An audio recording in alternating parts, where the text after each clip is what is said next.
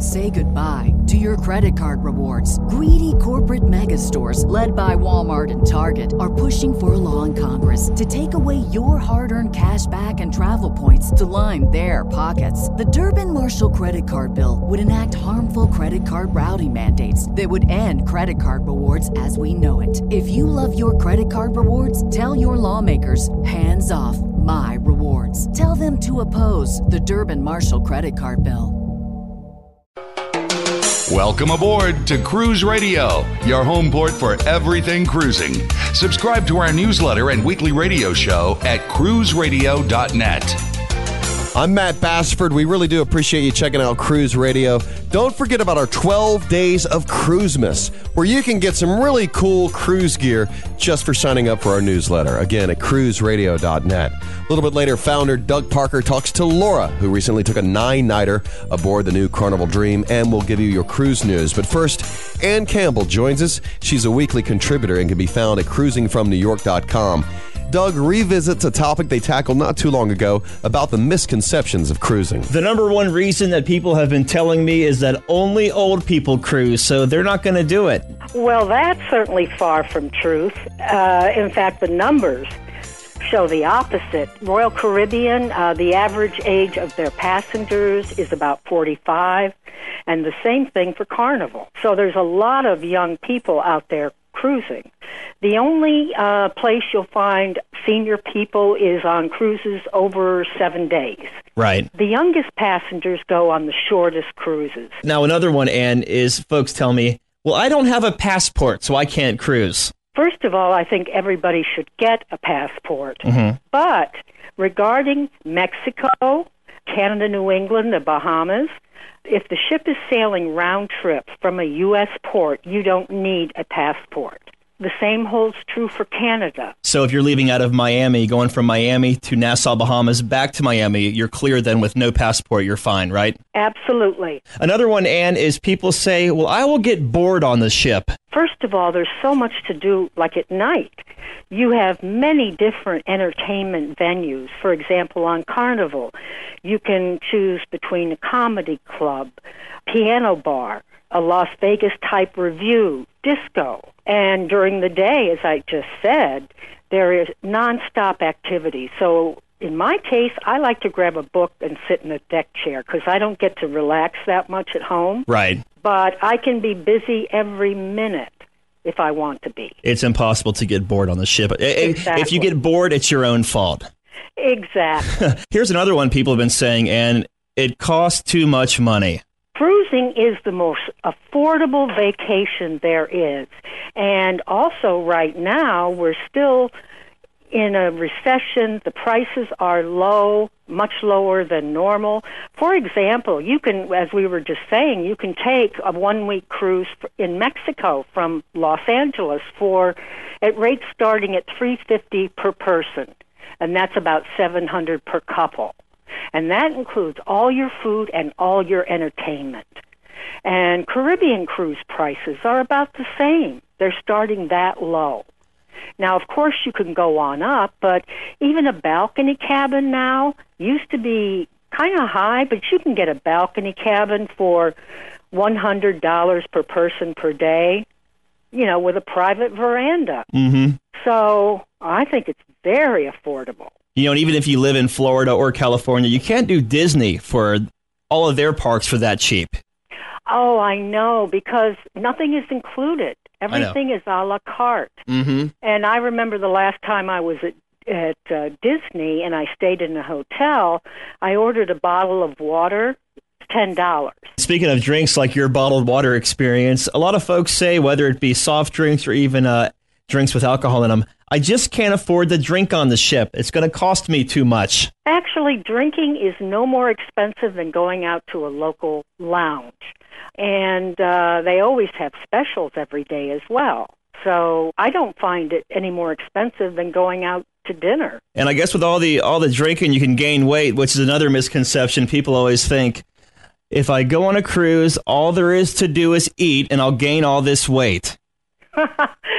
Well, it's true that food is available 24 hours a day. and there's no price tag on it. Mm-hmm. So you can put on weight. It's not hard to do. But most people are active. Right. As long as you're active, as if you go to the gym, what I do before I go on a cruise is decide to eliminate certain areas that I have a bigger problem with, such as desserts or sugar. And on ships, they have sugar-free desserts. Right. And I don't put on any weight that way. Someone who has a problem with bread might decide it's better if I just don't have it. Mm-hmm. So I always find if you're going to do something, it's better to decide it before I get on the ship, because I get into la-la land. Right. Cruise mode, and I'm a space cadet. And not to mention 3,000 calories. It takes 3,000 calories to equal 1 pound. So you have to be eating a lot, and especially if you're not active, if you're going to overeat, take the stairs a couple of times up and down from the Lido deck to your room and such. You'll burn it off. It'll all balance out. What about I don't want to cruise because I'll get seasick? If you're concerned about seasickness, the best place to cruise is the Caribbean, because the islands act as a barrier to the Atlantic Ocean, and it is very, very calm there. Anytime you're in the ocean and you're concerned about seasickness, I would recommend taking Bonine, which is over the counter, and take one the day before you leave and then one a day. And it doesn't have much of a side effect. You can get the patch as well. It's a prescription medication, and you should talk to your doctor. That's if you're really worried about, if you're crossing the Atlantic, for example. Right. But if you're in the Caribbean, you won't feel a thing. How about being claustrophobic? Another big misconception. The cabins are so small, I'll get claustrophobic. What is your take on that, Anne? Cabins are very, very comfortably designed, and you're not crammed in there. I would say average size is about 160 square feet. Mm-hmm. And you have a large bed, or you can have twins, a good-sized bathroom, and not at all. And plus, you're rarely in your cabin. Exactly. I only go to my cabin to sleep. Most people don't spend time in their cabin. They're out wandering around. And speaking of wandering around, only one person told me this, but I figured I'd bring it up to you anyways.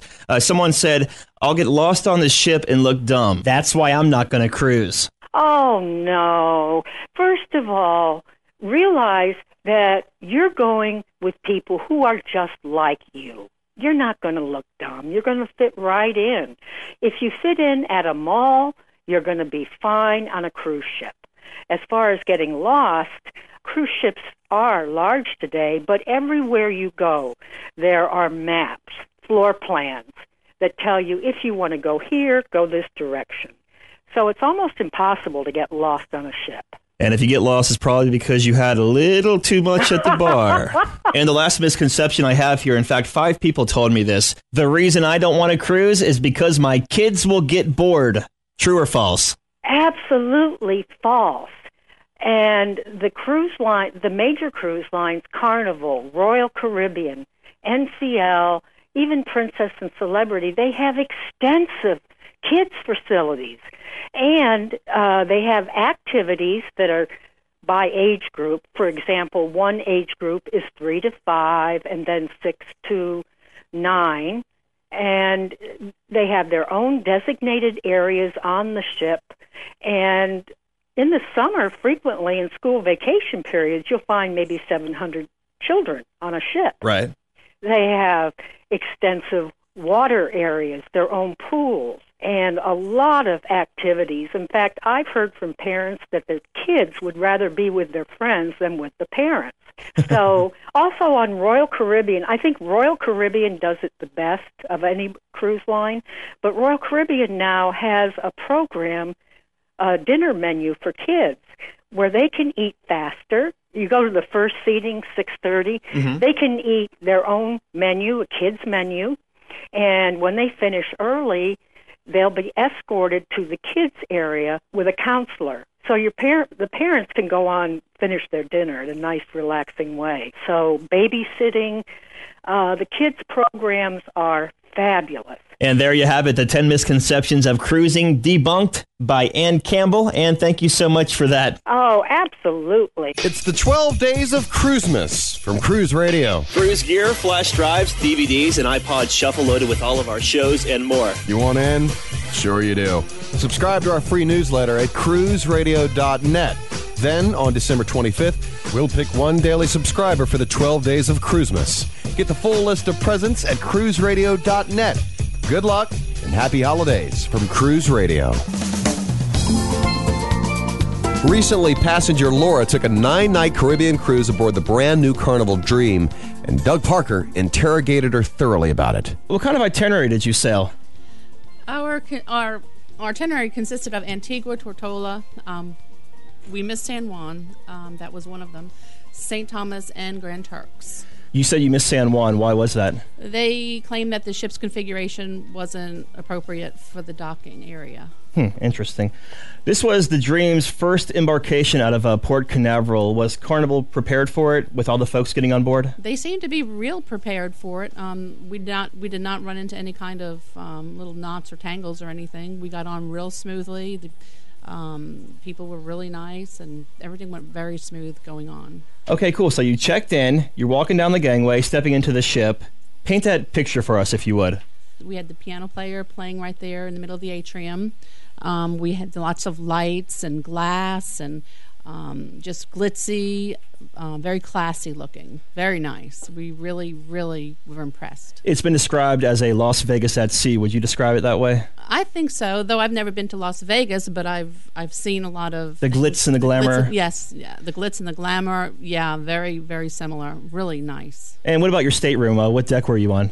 We were actually on the first deck, the Riviera deck. How was the room? Spacious? Closet space? What was that about? The room was actually really spacious. We walked in, and lots of closet space up to the left, and on to the right you had the first bathroom, which consisted of a commode and 2 sinks with a vanity there with the mirrors and all. And then as you walked a little bit further up to the right next door to the bathroom, there happens to be another single area to wash your hands, and then a little tub in there. Actually, my husband, he's like 6'3", and he actually was able to sit comfortably in there and take a bath. So it was a very nice configuration of the bathroom. So the room had 2 showering facilities then? Right, yes. You can actually take showers in both. That's very cool. And did it have a couch or anything in it as well, or? It did have a couch as you walk in to the right. Nice, spacious, probably, I would guess, about 8-foot, 9-foot couch. Okay. Little table in front of it, like a little coffee table. And you were on deck 1, which is Riviera, so obviously you didn't have a balcony, but did you have a window room, or did you have an interior room? We had an ocean view. Cool. How about the public areas of the ship? They say the designer of the ship was claustrophobic, so he made the ship very, very open. Now, did you see that, or because how packed it was, were y'all kind of crowded in and cramped in? Well, the first couple of days I felt a little cramped in, but I think it was just because everyone was trying to get the feel of the ship. As the days went on, we were up there on the 5th floor where the promenade, the casino, the bands were. That seemed to be more spacious each day. You know, as we went by, you felt the difference where people can sit and, you know, go to the sushi bar or go and have coffee or listen to the band and have a drink. I mean, that seemed to be more spacious. So more relaxed and more open then? More relaxing, yeah. I gotcha. Now, the ship went out full. I believe it had about 3,600 folks on it. Could you tell the ship was full during, like, the debarkation at the port and during the dining times at the buffet and such? Well, at first, at the buffet, the first day or two, I kind of felt that during lunchtime, it felt a little crowded. It was hard to find a place to sit. But after a while, you know, like I said, people started getting used to their area and where things were, and it seemed a lot better. I actually felt was more relaxed and more spacious than I had the very first day after a while. Okay, and did you do any excursions? No, not necessarily. We didn't take on any excursion this time. We've been down to these ports many times before in the past, and, you know, when our children were young and stuff. So we really did a lot of that in the past. Gotcha. Now, my favorite part, how about the food? Now, you were on for 9 nights. Did the menu vary every night, or was it the same food over the course of 9 nights? How did that pan out? You have a few entrees and main meals and whatever that were pretty much the same towards the end of the menu that you can actually get time and time again. But the main courses did change. They went from either Italian food to lobster to filet mignon to prime rib. A lot of wonderful, wonderful food. Crab cakes, seafood, scallops, shrimp, anything grilled. Now, when Matt and I were on the ship last week, we were touring it, and we went to the New York Steakhouse, the alternative dining, and they had like 12-ounce lobster tails, 14-ounce steaks in there. Did you eat that at all or no? No, we did not do that this time. Okay. Carnival Cruise Lines invest lots of money in their food and their entertainment department. Did you catch any of the shows? Yeah, actually, we caught every single show that they had, and we were really impressed for being a first-time ship out. You know, I think we were on like the very 4th or 5th cruise that they've had. Right. And they seemed to be real organized. The dancers seemed to be in sync.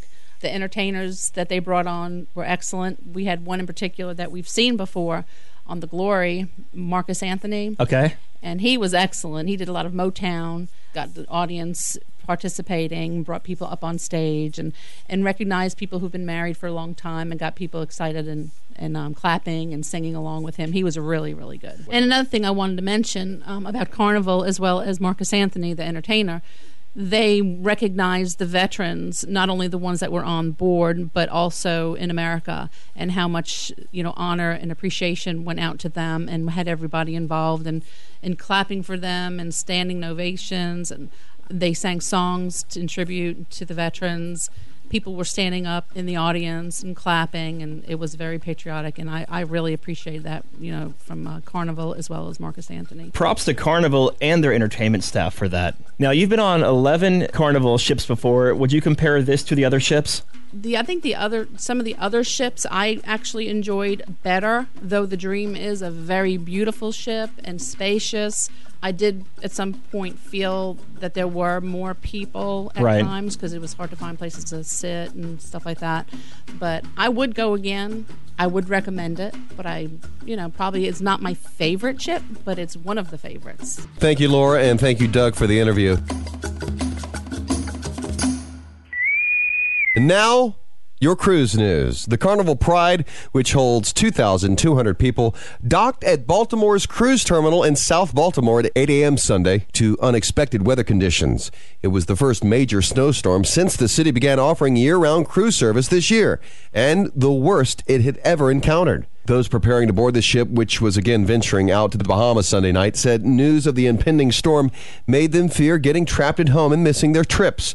One family made the treacherous 11-hour drive from Canada, not realizing there was a blizzard until they crossed the American border. By then, there was no turning back. Carnival ended up delaying the departure time of the cruise by about 3 hours to give people more time to arrive. As we mentioned earlier, if you sign up for our newsletter at cruiseradio.net, you can score some really cool cruise gear in our 12 Days of Cruisemas. Though it appears we've been trumped by Ellen DeGeneres. She always gives audience members some pretty good merchandise as gifts, but the members of December 17th's audience had no idea just how good one of their gifts was going to be. After she gave them a video camera, a Macy's gift card, and other smaller items together worth several $100s, most were flabbergasted when every member of the audience of more than 300 received a 7-day cruise for two aboard Norwegian Cruise Lines. Thanks, Ellen. Appreciate all that. Coming soon to Southampton, England, a new museum that will dive deep into the sinking of the Titanic. And just announced, Celebrity's 4th Solstice-class ship will be called Celebrity Silhouette. It arrives in 2011. That is your cruise news.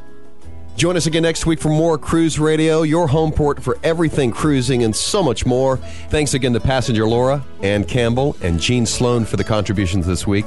Be sure to sign up for our newsletter for some cool cruise gear with our 12 Days of Cruisemas. It's all found at cruiseradio.net. I'm Matt Bassford, and this is Cruise Radio.